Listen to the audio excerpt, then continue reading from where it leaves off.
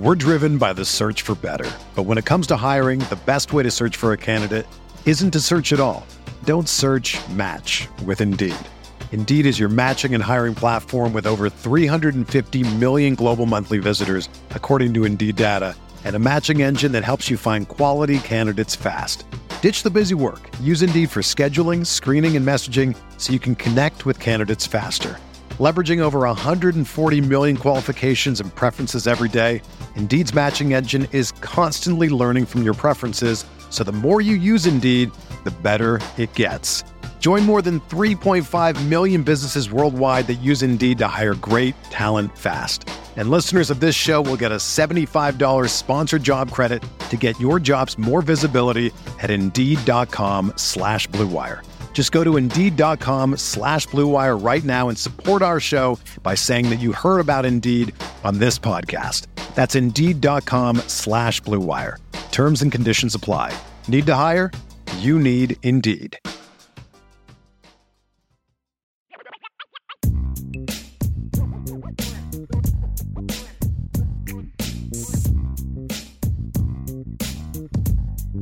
How are you doing tonight? Glad to have you with us on a crappy night outside where we are. Crappy day outside. Yo, it's terrible. Where we are. It's just been brutal all day long. Spitting cold rain. And my kid had track practice outdoors, so he is a drowned rat right now, up in a hot shower, just trying to warm back up. Sounds like a good place to be. Let me ask you, what would you rather have, Vince? Would you rather have it like snowing 8 inches right now or cold rain? Which do you prefer? I will go with cold rain only because that means tomorrow it might not be raining. If there's 8 inches of snow, it's still going to be there tomorrow. So that's the only reason. I think cold rain is more annoying in the moment, but like I can't stand cold rain. I hate it. Yeah, it just like cuts right through you. I know. I'm with you. But like that means tomorrow though, it could be nice. You know, like the snow's going to stick around for a while if it's snowing. So yeah, but I mean, once you get your driveway or whatever cleared, whether the snow sticks around, it's like that's true. That is true. Much at that point, that is true. I was talking to our buddy Miller last night because he was calling the Mishawaka Penn game, right? And of course, he's the softball coach at Mishawaka, and we're talking about the weather, and he's been able to get outside and all this. He goes, "You know what this means, though, right?" He's like, we're going to be canceling all of our games in like March and April because it's going to be terrible weather. I was like, yeah, you're right. That's exactly what it means. That's it. That's it. All right. Well, hit the like button if you would, as you're coming in. We got off to a little bit of a later than usual start, I guess. We were actually talking on the back end. Guest. We had a with the boss. Guest. That's right. Brian hopped in, and we've got this news just coming out right as the show is getting ready to start, and Tommy Guns agrees with me. He'll take the snow over the freezing rain, and I cannot stand freezing, especially if you've got to be outside in it. It's one thing if you're inside and it doesn't matter, whatever. But so Matt Luke has interviewed with Notre Dame. Irish Breakdown is reporting this afternoon, and sounds like things went pretty well. Former Georgia and Ole Miss offensive line coach.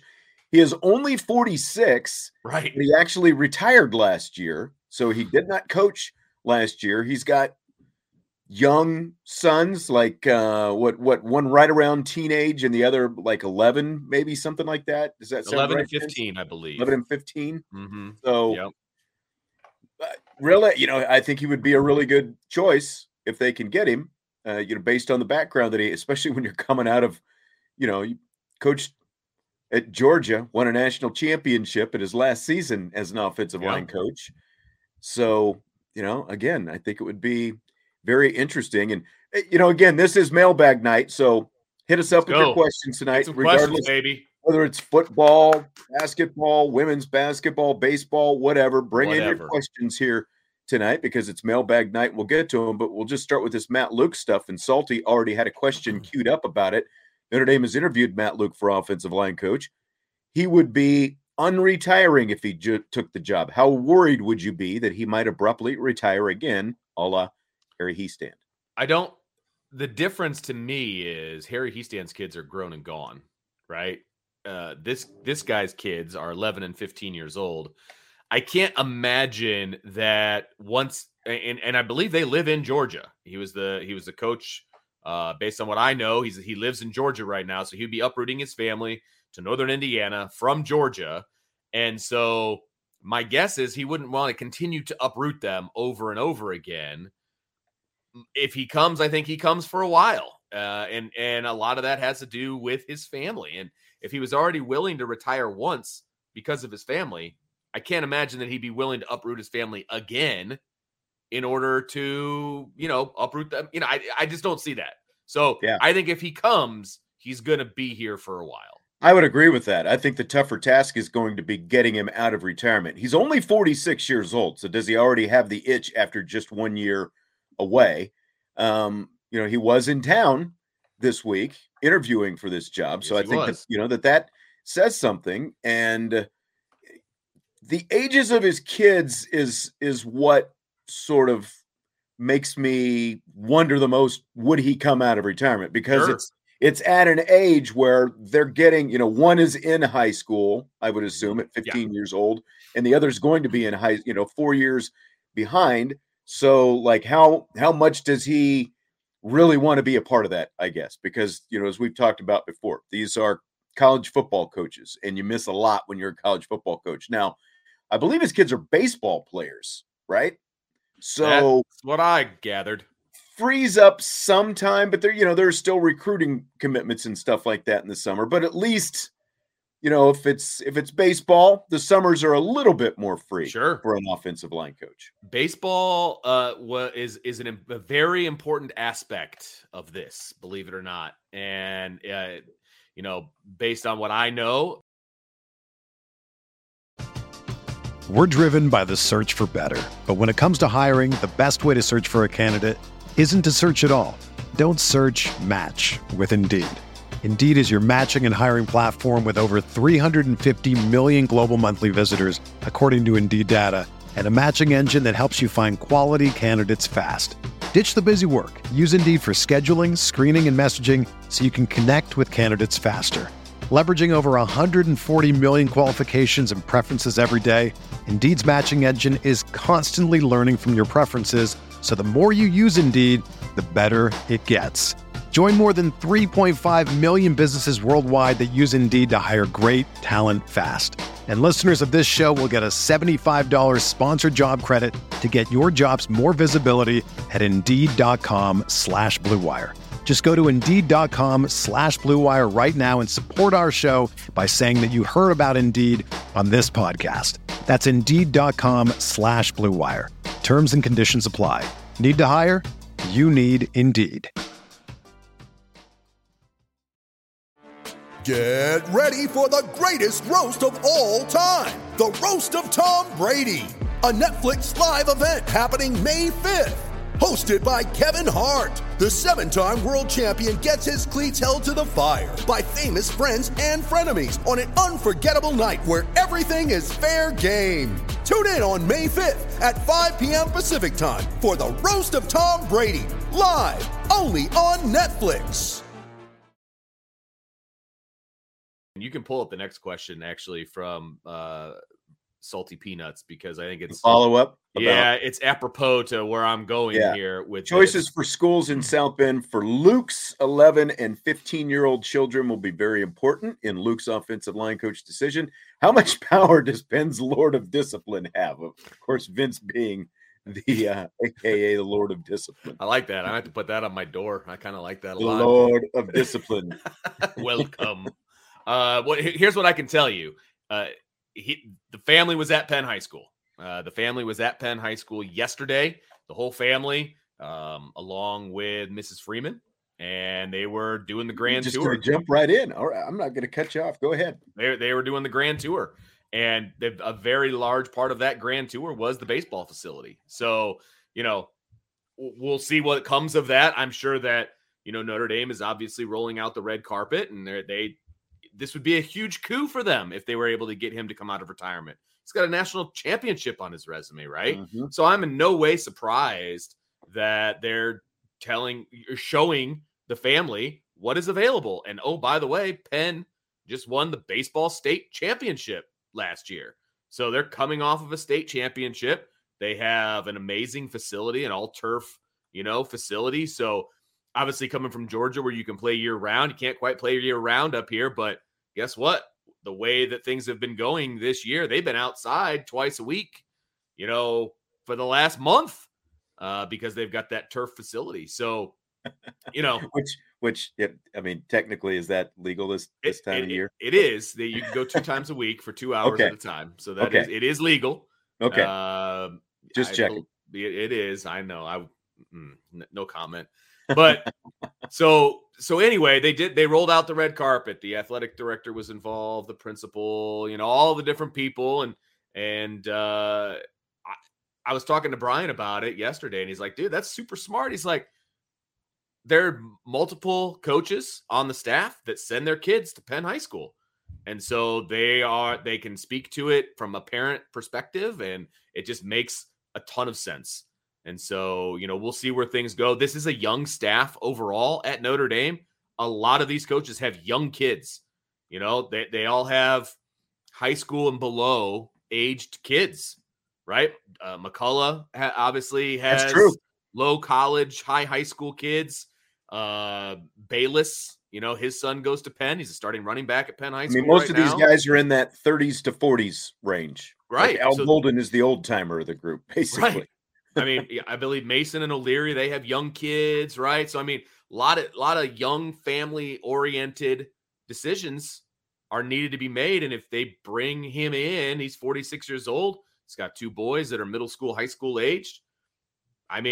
Roll out the red carpet, show them what they would be moving into. I think that's actually very, very important. So, I they're doing their job. If he doesn't come, he didn't, for whatever reason. Because they didn't try. Yeah. And I love it. Roll it out, man. Let's see what happens. Go shoot for the stars, get the best guy that you can.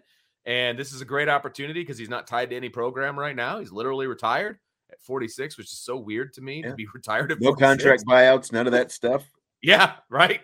No obstacles there. Make a run was the term. So yeah, make a run at him. And I'm not obviously giving away crazy insider information. It's out there. They're checking everything out. And we all know that it's going to be a family decision. So if it's a family decision, why would you not, check out the school district and all that fun stuff? Right. Anthony says he's predicting Notre Dame hires an offensive line coach with NFL experience like Munchak or Doug Marrone. Thoughts on that? Here's his follow-up. They can use that fact. They know how to coach the position in the NFL. That could get kids to come to Notre Dame because they have NFL quality coaching position. Sure, that's an angle that you can take. You could say the same thing about Al Golden, I suppose. He was in the NFL. Is that a big selling point? Maybe.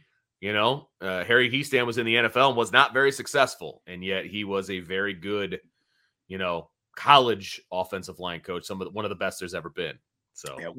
Brandon said he just logged in. Who are we talking about? And we're talking about Matt Luke, former Georgia offensive line coach, 46 years old, interviewed in town this week for Notre Dame's vacant offensive line position. As Vince was just talking about, family came with him and they toured out at Penn High School and the whole thing. And, like Vince said, that's where the Freemans, Vinny Freeman just placed 7th state for 6th. Penn on the wrestling team. Was it 6th? I thought it was 7th. It was 6th, and it's the highest a freshman has ever. Right, that I knew, but I thought it was 7th for some reason. It was 6th. But either way, it's still impressive because 182 is a man's weight, man. He does not look like a 15-year-old. I can promise you that.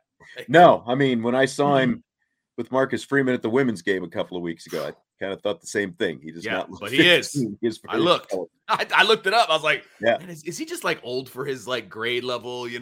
Nope, he's completely legit as far as. Brandon wants to know what Matt Luke's resume looks like. Well, it starts with this: won a national championship at Georgia in his last season as offensive line coach in 2021. Then he retired. Did not coach last year, but prior to that, he was at Ole Miss from 2012 through 2017. He was the co-offensive coordinator and offensive line coach at Duke from 2008 through 2011. coached offensive line at Tennessee for a couple of years, at Ole Miss in a first stint prior to that as well. So he's been around SEC a little bit. And I mean, to me, it starts with the national championship ring that he's got on his finger. Yeah, exactly. You talk about like similarities to what Notre Dame would let, when Marcus Freeman talks about an offensive line, defensive line, O-line, D-line driven program. I mean, that is what Georgia is. Look at what Georgia is. And that's essentially what Notre Dame wants to be. Sure. And so you've got a chance potentially, to hire a guy who, again, helped Georgia just win a national championship. I love it. Father David Penny is already throwing me under the bus if this doesn't work out. He says if he doesn't come, it's because Vince didn't sell Penn well enough. That's what I'm hearing. Well, That's it. I had nothing to do with it. So I was on the outskirts. I don't make the top dollar. I'm not giving the tours, but I'm hearing about the tours. So, it is what it is. But, having another great baseball player, potentially, I don't know if he's good. If they have another baseball player in the school, it'd be fantastic. It'd be awesome. Absolutely. They've got a few out there. They've had them come through there. That they do. Man, I'm looking. Salty's just got all these questions. I know. And it's funny because some of them are more sarcastic than anything else, which I love, by the way. Chi-Town wants to know if we'll have additional coverage of Notre Dame women's basketball getting closer to March Madness. I mean, we can if it's in demand. That's kind of how we run this ship here. Like we're literally, what's everyone most interested in? Well, of course, it's Notre Dame football. We'll talk about other stuff if you guys want to talk about it, but the percentages don't seem to be very, very high. Most of the time we spend 2 minutes talking about women's basketball and we get people start yelling at us because we're boring them to tears already. So, but I mean, if by additional coverage, do you mean like, live shows from the hotel room at the NCAA tournament? Yeah, I mean, that's coming up. That's absolutely happening. It starts with the ACC tournament next week. That's right. So, that's exactly right. On location from North Carolina. Right. It's Ivy Nation Sports Talk. I mean, that's pretty much what it's going to be. Now, I don't know if this is one of the sarcastic ones that Salty had. Notre Dame women's basketball ranked number 10. Do you agree? Should Virginia Tech and Maryland be ranked ahead of Notre Dame? I mean, Maryland beat Notre Dame, so I can't really quabble with that. And they beat UConn as well, for that matter, and they're playing really well right now. I think they beat Ohio State recently, and Ohio State's kind of gone into a tailspin in women's basketball. They got up as high as number 2, and I think they've already got 6 losses or something like that right now after they won more than 20 plus games, I think, to open the season. I've got no problem with Maryland. I mean, obviously, Notre Dame, here's what's weird about the rankings right now, because they've got Virginia Tech at number 9, Notre Dame is number 10, and Duke is number 11. And of course, Notre Dame has the head-to-head win over Virginia Tech, but Duke has the head-to-head win over Notre Dame, and Notre Dame and Duke are tied for first place at the top of the ACC right now, but Virginia Tech is sitting as the highest ranked team. It's like, most of those games, they're all 2+ weeks. And in Virginia Tech's case, that was back in December, I believe. That, it was like right after, I think it was in December. Yeah, it was December. It was before Christmas, I believe. In any case, they've got a head-to-head. It's been so long. The net rankings that the NCAA releases, Notre Dame has been the highest ranked of the ACC teams, and that'll mean more, when it comes to selections here in a couple weeks. Yeah. So, I think you just watching Notre Dame, right? I mean, they were without Ebo for a little while, and obviously they had to figure out, how to deal without Mabry, and I think they're starting to kind of figure out who they are without Mabry, and then now Ebo's starting to come back a little bit. I think Notre Dame's going to peak at the right time, and they're going to make a run, and it's going to be fun to watch. So, I mean, and the first 2 rounds are going to probably be at home, so that'll be great. And, I'm excited about this team. Ryan says, these two choose from the mailbag 50% non-football questions. I didn't come here for anything besides football. Talk football. What are you talking about? We just got done talking about an offensive line coach. 50% non-football questions. We're sitting here. What is it? We're 20 minutes into the show. I guess technically 15 because we started a little bit late, but Again, we've talked one basketball question, and the rest has Man. been football. And see, this is what happens. People complain Harsh. right away because you're not Harsh. talking 100% football. See, and here Harsh. we go. Dave, can you stop at the Notre Dame? Oh, okay. We got an He's LOL at joking. the end of that. He's All joking. right. He's joking. Tough crowd. That's great. All right. Let's find some. Have you started up Hey. any other football questions? There here? hasn't been Vince? any. Guys, Yeah, that's give the us some thing. football questions and we'll answer them. You guys are complaining that we're not talking football. Where are the football questions? We got like a couple of comments about the offensive line coach. This is mailbag night. This is on you. You determine what we talk about. You dictate it, boys. If you're going to And girls. complain that we're talking about not football, how about some football questions? Right. That Let's would go. Solve your question or solve your waiting. problem. I'm waiting for Ryan's football question. Here's Anthony. When Sam Hartman leaves for the draft in 2024 after the season, who's the future quarterback at Notre Dame? I'm wondering as a Hurricanes and Irish fan. I feel sorry for you for that, but go ahead. Hurricanes. Good Lord. That's a definite dichotomy of choice in rooting. But hey, Anthony, thanks for the question. You can't be like, there's no way you're over 30, I would imagine, if or even 35, maybe, if that's the case. Who do I think is going to be the next quarterback? I think it's going to be Tyler Buchner. That's who I think the next quarterback is going to be. And I think that he will have a year, maybe two, as the quarterback at Notre Dame. And then after that, it'll be a battle between Kenny Minchie and CJ Carr. That's how I think it will go. Will it go that way? Who the heck knows? Who knows? But I think that's a good possibility. Yeah, that's what I completely agree with that. I think that it is going to be, Kenny Minchie, freshman. There'll probably be a competition between those two next year, Buchner and Minchie, which is what you want. But ultimately, Buchner is still going to be the most experienced. How much that matters, I guess, we'll find out. That's who I think that I would pick right now as well. I mean, heck, a lot of people were upset when they went out and got Hartman after seeing Tyler Buchner have a good Gator Bowl. So. Yeah.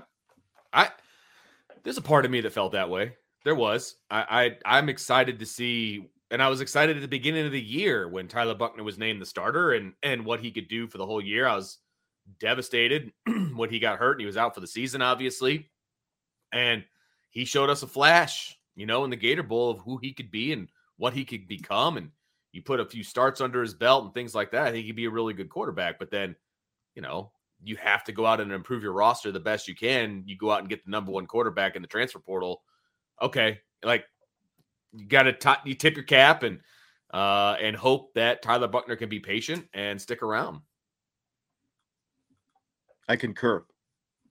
I'm looking for other questions Tommy Guns. I've been starring some, but I've seen that. Tommy, how much in your opinions are the coaches process driven versus results driven? And in which aspects of the game for each? Man, you talk about deep. That is process-driven versus results-driven. Well, I feel like Marcus Freeman's staff is more process-driven than the previous staff as a whole. I do feel that way because all we ever heard about from the last staff was wins, leader in wins, Didn't matter how they got there. They got the wins, right? And at the end of the day, of course, wins are very, very important. But they racked up the wins, but they weren't the quality wins. And I believe the process-driven will get you those quality wins. And I feel like this younger staff, this different staff, they're more process-driven, fundamentals, things of that nature than the previous staff, who is just about the perfect play, the results, right? That's how I see this question, Tommy. And you can tell me if I'm wrong, but I do feel like this staff is more about the process and how to get there and let the winning take care of itself as opposed to the other staff. See, I'm a little torn on this because I think that you can definitely point to some coaches like that. But like I look at a Mike Elston, for example, I think that guy was definitely process driven when you look at the development that he had. I think Harry Hiestand was very, I guess was, since he's retired again, very process driven. I think the guys who are who stand out as developmental coaches, you can tell the ones who are process driven. Like I wonder, I think you have to wonder a little bit about Al Washington when you look at the up and down nature of the defensive line play. Again, like if you're going to compare him to his predecessor, Mike Elston was much more process driven, I think. And if you compared Harry Hiestand to Jeff Quinn, Hiestand was much more process driven. When you just listening to most of them talk, I think it's there, the process part of it, but there are guys like Washington where I guess my jury is still out right now. He's definitely going to have to up his game on the developmental side to get me to buy into, he's definitely a process driven type guy, I think. Fair enough. Does that make sense? Yeah, no, absolutely. Absolutely makes sense. I mean, every coach has to be a little bit of both. I mean, right. You have to be. And I would say, like, if you're looking at if you're looking at like levels, like college levels, right? Like your NAIA Division III, they're very process driven. They're not about wins and losses per se, but then you get into the Division II, Division I, then it's all about wins. You got to be successful, otherwise you're going to lose your job, right? And so, you can go that route, or if we're just talking Notre Dame, you have to be both, because in my opinion, the process is flawed. The wins aren't going to come, but right. Yeah. Well, I see you've started up a bunch of recruiting questions, so I hope you're ready to answer most of these. More of the big picture type recruiting questions than anything else. This is on you. Let's start with Jeff. Any feedback on how the offensive coordinator search debacle played with the 24 recruits, especially Carr and Cam Williams? Is Hartman good with how it went down? So, no is the answer, because it is a dead period. I know Ryan's been beating the pavement. He's been announcing all of the offers that are going out there and all of that. So I know he's crazy busy, and then with draft stuff as well. But I think in this case, no news is good news, as far as I can tell. Like, if recruits had a problem with the way things went down and who was ultimately selected and all of those different things, I feel like we would have heard about it. And we would know that those guys were upset, because they'd be like, yeah, we're out. We're decommitting. We're opening it back up, whatever the case may be. I have heard nothing of the sort. So that tells me that things are just fine as far as the recruits are concerned, at least the high-level ones that are already committed. I haven't heard anything to make me pause or give me any kind of worry. As far as Hartman is concerned, same thing. There's a reason that we keep seeing videos of Sam Hartman busting his ass in the weight room. Right. You know what I mean? Like, if he was unhappy, I'm still here. He would probably tell people, yeah, like, hey, why don't you cut me out of this? Like, I'll still work out. I'll still, he's front and center. Every video I've seen of the weight room and of workout, he's in him, right? And he was at the women's basketball game walking cancer survivors around. So, like, he's not hiding at this point. And someday we're going to get a chance to talk to him and the rest of the offensive guys. They've pushed it back and canceled it twice now. I have a feeling that sooner than later we'll be able to talk to those guys. We'll be able to ask them. Maybe after Gaduli is official. Good, yeah, because and maybe we may have to wait for the offensive line coach too. I don't know. Yeah, who knows? Who knows? Yeah, good job, by the way, on the pronunciation. I've been practicing it. I like it. I just walk around and every once in a while go Gaduli. Exactly. That's all you got to do. I love it. That's right.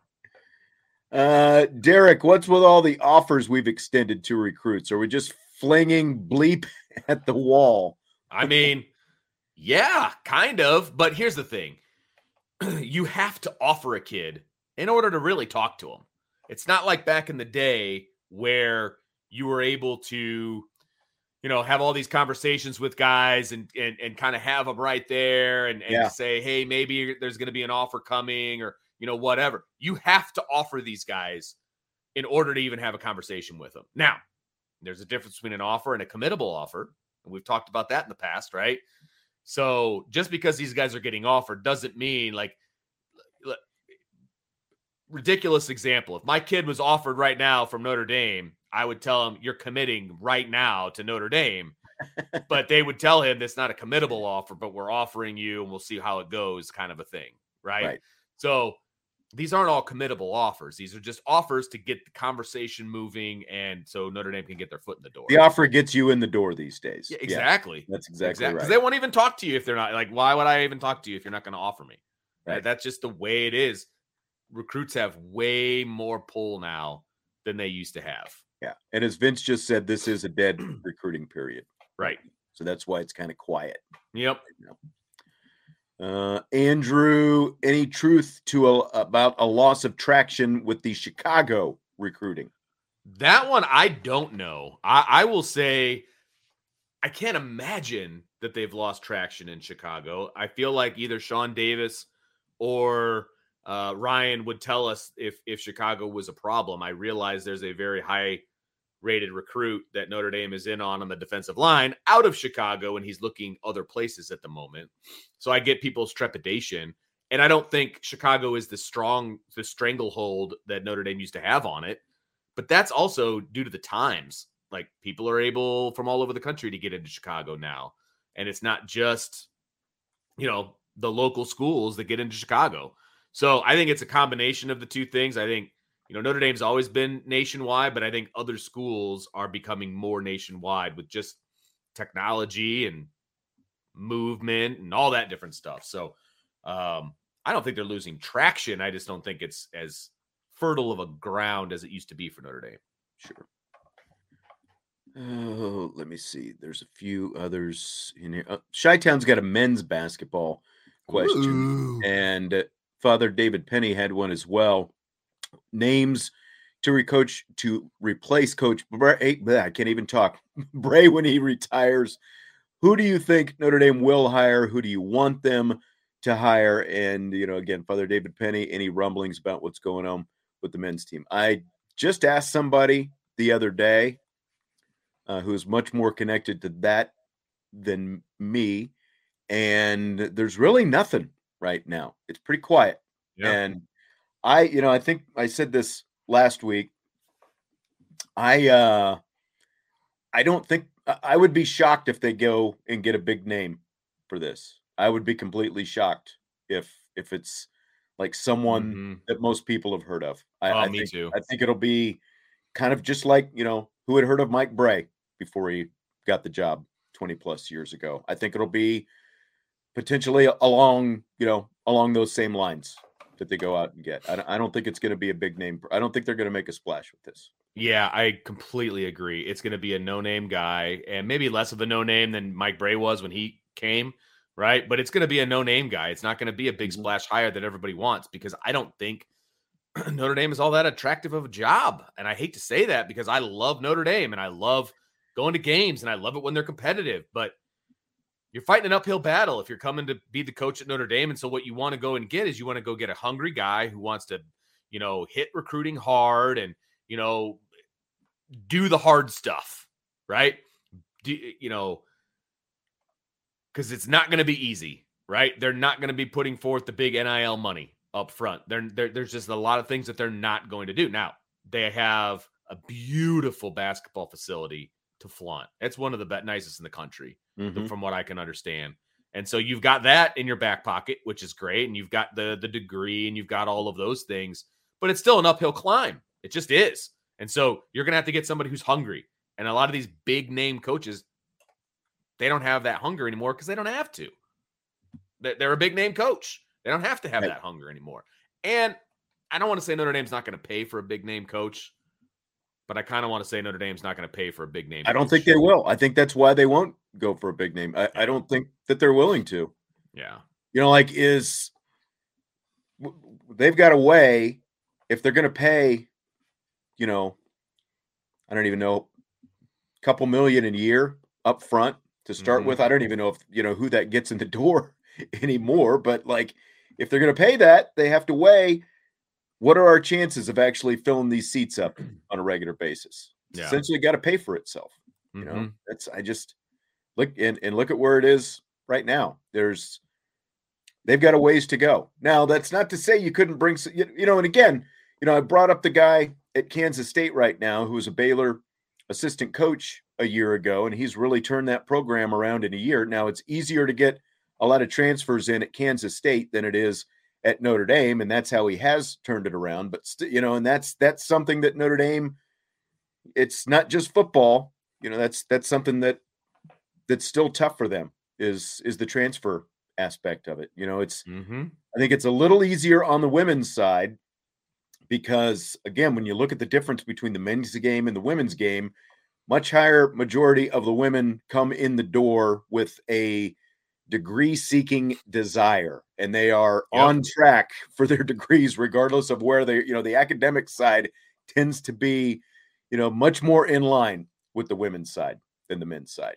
And that's why it's easier, I think, for the women to bring in some undergrad transfers and stuff like that. Sure. No, absolutely. And it's just recruiting for the women's game is different than the men's game. There's not a lot of one and dones, hardly any. There's none. That's it. They might leave a little early after 3 years, maybe. I mean, Notre Dame has obviously experienced that when they've had, big time success, but it's still completely different. So yeah, it's hard. It's almost like comparing apples to oranges, and the other thing about the women's game is there's an upper echelon of teams in the women's game. And then I feel like there's a drop off. And I think it's gotten a little bit bigger over the years, but I'm going to say, I mean, you're seeing especially, like UConn lost again last night, by the way. They've lost to St. John's and Marquette this season. They're still. So it's spreading out a little bit. Yeah. They're still up there in the top, 5 right now, but the game is changing on Geno, and Geno's getting a little bit older. So I'm really curious to see how long that stays around. Because I tell you what, once Geno is gone, I've been to Storrs, Connecticut. I don't know who else has been to Storrs, Connecticut, but the fact that he is able to get all those McDonald's All-Americans to commit, and into Storrs where there is literally nothing. It is a horse town in Storrs. And the fact that he is able to that he's been able to keep this thing, and I'm not even joking. It is a horse town. There's a freaking silo across the street from the school. It is small of small, and it's been built up. We went there last year, and it's been built up in the 10 or 12 years, between times that I visited there. There's just nothing in Storrs, and the fact that he's been able to recruit the way that he has and get those players and win, I think it's going to fall off once Geno is done. But South Carolina is obviously a power now. LSU has become a power since Kim Mulkey has gone there. Stanford is back up to being a power again. Notre Dame is back in the top 10 again with the LI. It's not a complete parity sport, but you're definitely seeing more teams have legitimate chances over these last few years than you used to have. And it was basically UConn and Tennessee, a little bit of Stanford, a little bit of Notre Dame. Notre Dame was obviously very competitive, getting to Final Fours, but not quite punching through and winning national championships. But it's definitely evened out because these programs and coaches are just recruiting better than they used to. The talent is going to some other places right now. All right. I don't even know how to say whatever this is, but he's got a super chat for us. Really cute. Vince, given that there hasn't been turmoil in recruiting after Tommy Rees's departure, how does that reflect on his role / importance to them? Did the position coaches have a bigger role with him there? Well, I think I can answer this twofold, right? I think number one, Notre Dame, and this is going to sound cheesy and corny, and I get it. Notre Dame's a different place. Like, kids aren't just going to bail because a coach leaves. And I know that sounds corny, but it's true. Like that's just not the way. Most of the time, that's not why kids come, right? Yes, to a degree, of course, you want to have a good relationship with your coaches and all of that, but I don't see them cutting bait and leaving. Number one, are they going to leave and go to Alabama? Like, they're not going to leave and go with Tommy Rees. So they're going to stick around and they're going to see who his replacement is, that kind of stuff. And still, there's a bigger picture that a lot of these guys look at than just who their position coach is. So I think that is part of it.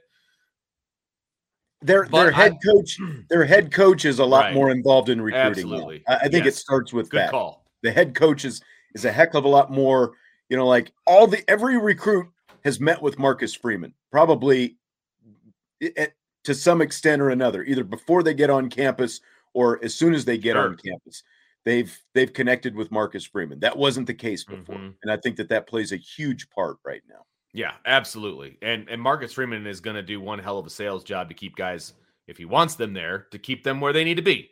Right. And so I don't know that it's an indictment on Tommy Rees that nobody left when he left.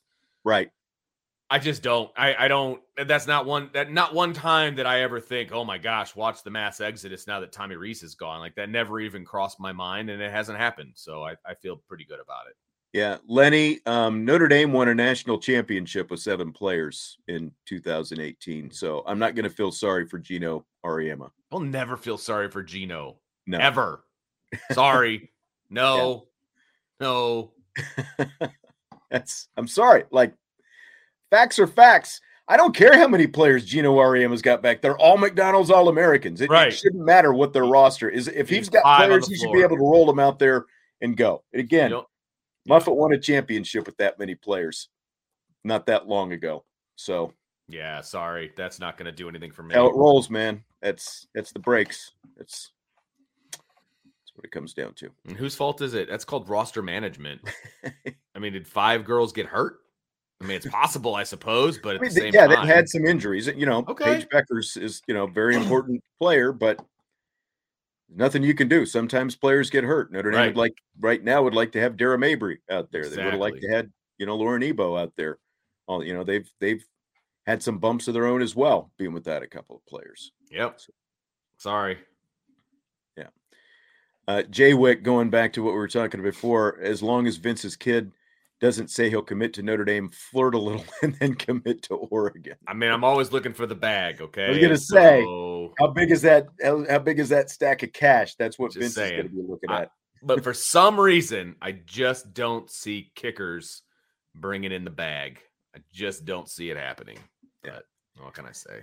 We'll come back. Patrick Hennessy asking about Matt Luke as an offensive line coach. We started the show talking about that, but I know we've had some more people join in the live chat since then. We started off talking about Matt Luke. He interviewed here at Notre Dame, won a national championship in 2021 with Georgia, then retired and was not with Georgia this year, but 46-year-old, 1 year in retirement, as we talked about.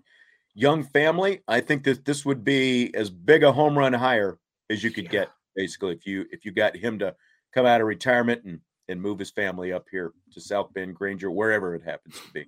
Yeah, I mean, and we've gotten excited about home run hires in the past, so I'm not going to put the cart before the horse, obviously, but I think his resume speaks for itself. I think not only is he a good offensive line coach, not only did he coach in a scheme that I think Notre Dame would prefer to be overall when we're talking about Georgia, but he's got coordinating experience. He was an interim head coach. Like, he's got that experience piece too.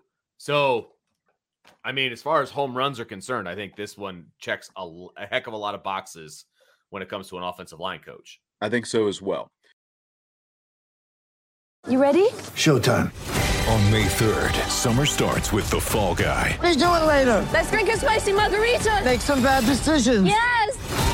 Audiences are falling in love with the most entertaining film of the year. Fall Guy. Fall Guy? Fall Guy. That's what the poster said. See Ryan Gosling and Emily Blunt in the movie critics say exists to make you happy. Trying to make it out? Nope. Because I don't either. It's not what I'm into right now. What are you into? Talking. Yeah. The Fall Guy. Only in theaters May 3rd. Rated PG-13.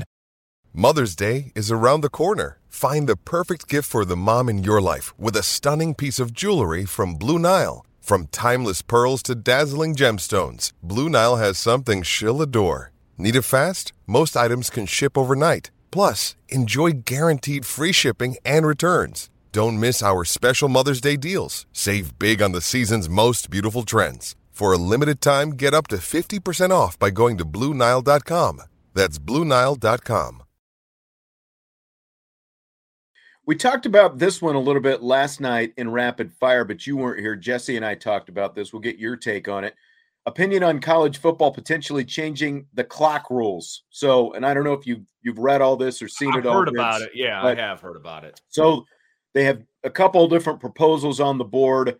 One, doing away with the clock stopping on, when you get a first down. Sure.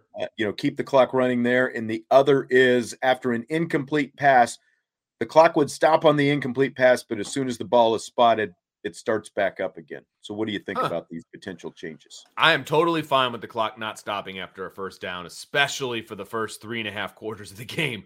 I think that really elongates the game, and I don't see the point. Now, last 2 minutes or something along those lines, I am fine with it because I like that. I think it adds to the game. I do. So stopping the clock after a first down, maybe the last 2 minutes of the game, maybe the last 5 minutes of the game, maybe the whole fourth quarter. I don't know. But I do like that towards the end of the game. But the first 3 quarters of the game, no, completely unnecessary. As far as stopping the clock on an incomplete pass, I don't like that. I like having this clock stoppage at that point because even in the NFL, you're stopping the clock. Yeah, and you're not going to have spikes anymore, like to stop the clock, like because that's an incomplete pass. I mean, there's a lot of other things that would change if that was the case as well. I don't know, would you even be throwing the ball away? Like there's just a lot of things that I wouldn't like if that happened. So I'm still okay with an incomplete pass stopping the clock. Yeah, I like the caveat that you throw in there with like the under 2 minutes maybe for the first down, and that kind of thing. The bigger thing, what's grabbing the headlines is they're trying to speed the games up. And again, like looking at some of the details that's come out of some of these reports, it's not just speeding the game up, it's speeding the game up, but they're also essentially trying to eliminate plays. Because when the college football playoff expands to 12 teams in 2 years, you're going to have teams playing 16 to 17 games potentially if they get to the national championship game. So if you with these 2 changes, which keeps the clock moving, the average per play in a college football game right now, it's like 188 plays on average total, between the 2 teams. Yeah.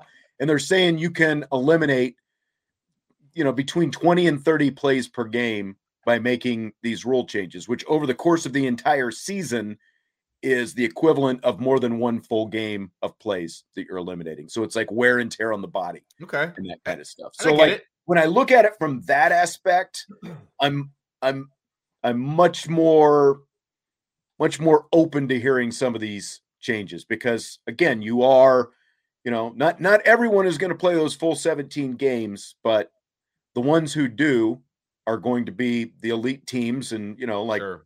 We were just talking about players getting hurt in basketball and players obviously get hurt in football as well. So you're trying to kind of take some wear and tear off some of these guys. Here's what I'll say to that, and call me a conspiracy theorist. It wouldn't be the first time. I don't think it has jack to do with player safety. I think it has to do with wanting it to fit into a 3-hour window like the NFL. I think this is driven by the TV markets, and they want it to be a 3-hour window so they can get from point A to point B and move on. Because right now, I think the average college football game is like 3.5 hours. That's too long. And I agree with that. I think it's too long, and I think I just never think you're going to get it to 3, because even the NFL is more than 3 hours right now. It's like, I think the different, NFL is 3 hours and 10 minutes. College is closer to 3 hours and 25 minutes. And that's on average. Sure. I'd like to see, need to sit there with our stopwatch and time, what a Notre Dame game actually comes out to. And, part of this as well is okay, if you want to do this stuff, well, how about you just eliminate that 10-minute window or 12-minute window at the start of the game when you're going to say, when you say you're going to start at 3:30, but you're going at 3:40 or 3:42 because you want to get in extra advertising at the front with your, your open and your little pregame and all that stuff. How about actually get in, start the game on time, and keep it moving? That would help quite a bit as well. That would be huge. But I'll tell you what, that 10 or 12 minutes or whatever have saved me getting to the game on time. I'm just saying. Well, it's all about me. Right. That's right. Yeah, nope. John is right. Halftime is 20 minutes in college football, 12 minutes in the NFL.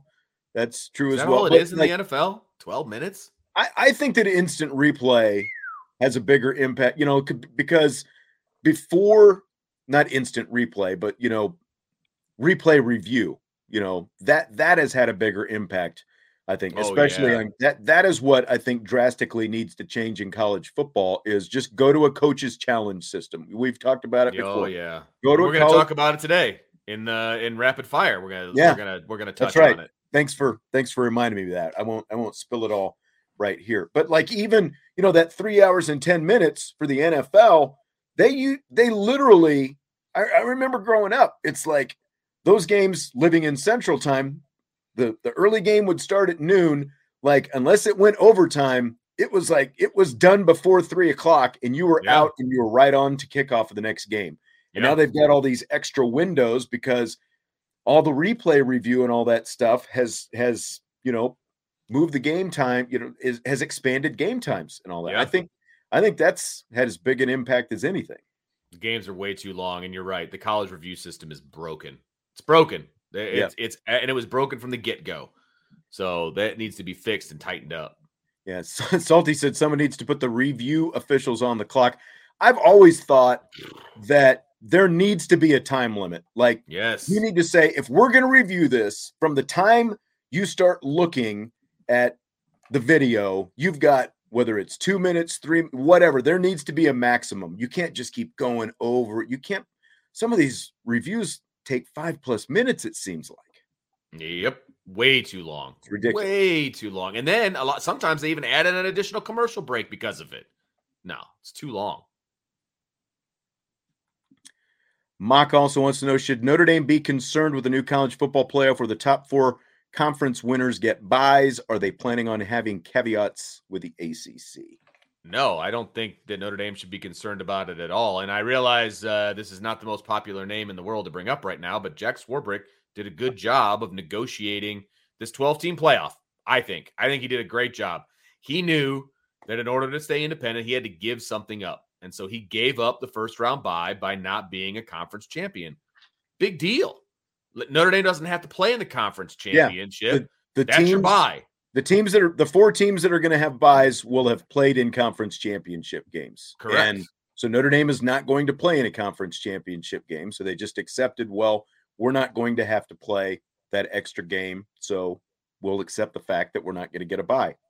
Which is great. I think that is very smart, frankly. And it also preserves their independence for the very near future and probably beyond. And so all that Notre Dame has to do now is they have to be either 5, 6, 7, or 8. That's your goal if you're Notre Dame. You want to be 5, 6, 7, or 8 so that you get to host that first round game. Mm-hmm.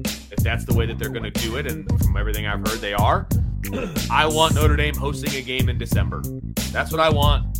And if you're 5, 6, 7, or 8, that's exactly what you're doing. So That's your window. That's the area that you're aiming for, right? The 5, 6, 7, or 8.